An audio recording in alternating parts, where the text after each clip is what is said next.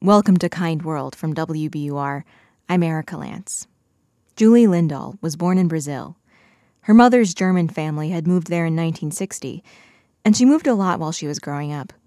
Wherever they were, though, she always sensed that something was wrong.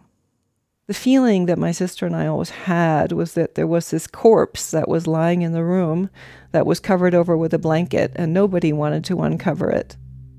As a young girl, Julie began to sense that that corpse might be her grandfather.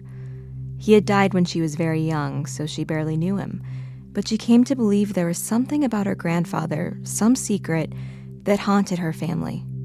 Something that none of them felt they could talk about, that they felt so tortured and burdened by, and they just didn't know what else to do with it except toss it on the kids. Family gatherings were full of anger, and Julie and her sister escaped whenever they could. She would run into the room next door, shut the door, and get out a face crayon and paint her face with it and write all kinds of expletives on it, and looked at herself in the mirror just to get it out of her system. Julie also carried this inexplicable shame. I had this feeling around me that I had done something so bad that one just couldn't even talk about it. Not talking about the corpse in the room weighed on Julie. By the time she was in her 40s, she was struggling with depression. Lying in my bed with all the curtains shut, unable to stand up. And my husband came to me and said, I think you need to seek help. Do you need to see a psychiatrist, or what do you need? And I said, I need to go to the German Federal Archives. That's what I need to do. And that's what she did.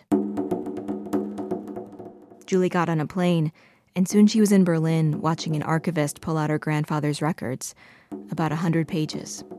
And I said, well, what's in them? Mostly, it was her grandparents' application to marry as a couple in the SS. And I said, what? The SS was, Hitler's elite. What went through my head was a scream. The documents left no doubt that her grandfather had been a Nazi during World War II. He and his wife's application was thorough. They had to present evidence of their racial purity, physical examinations, images of themselves taken from all kinds of angles, family trees. Julie thought of her grandmother, a woman she loved, and who loved her.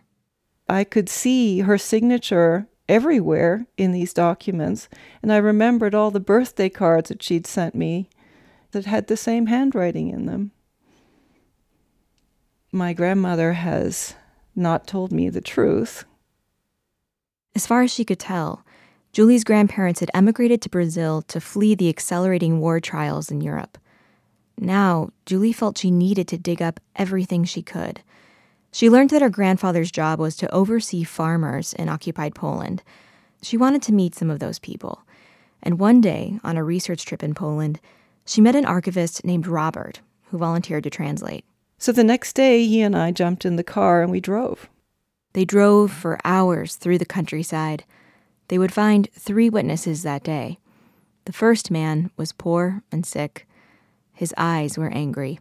You'd say something to Robert and stop, and then he would look over at me again and just shoot these furious looks at me. And to me, it felt like, please let me take this. Please just shoot it all at me. Just go on, because that's why I'm here.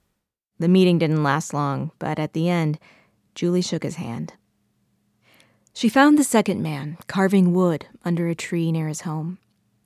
He had dementia. But when he heard her grandfather's name, he covered his head with his arms, as though he were about to be struck. It was like somebody who was being tortured. It was almost a kind of wailing. Julie wanted to stop after that, but the archivist convinced her to keep going.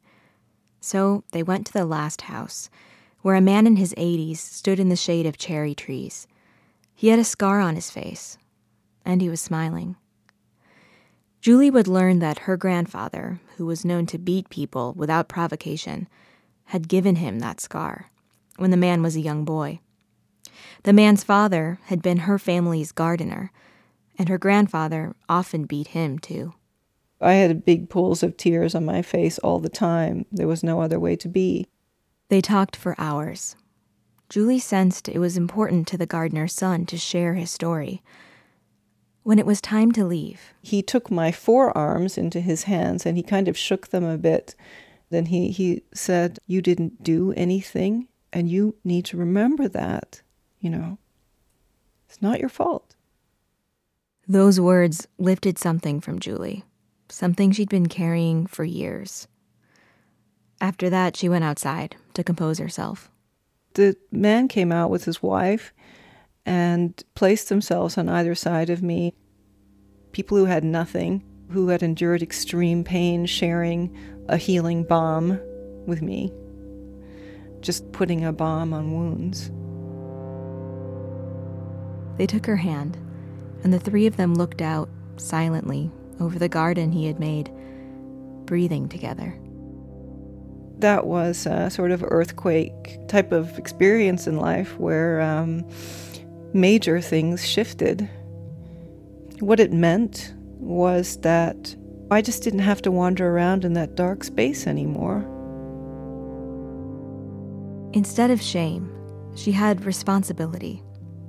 A responsibility to understand the past and help prevent it from happening again. The education work she does now drains her.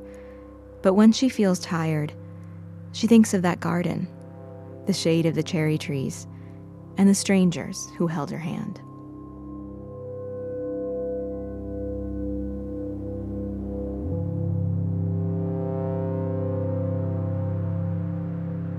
This isn't the end of Julie's story.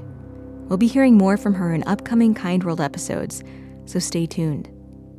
You can find photos and a video of Julie and much more at wbur.org/kindworld.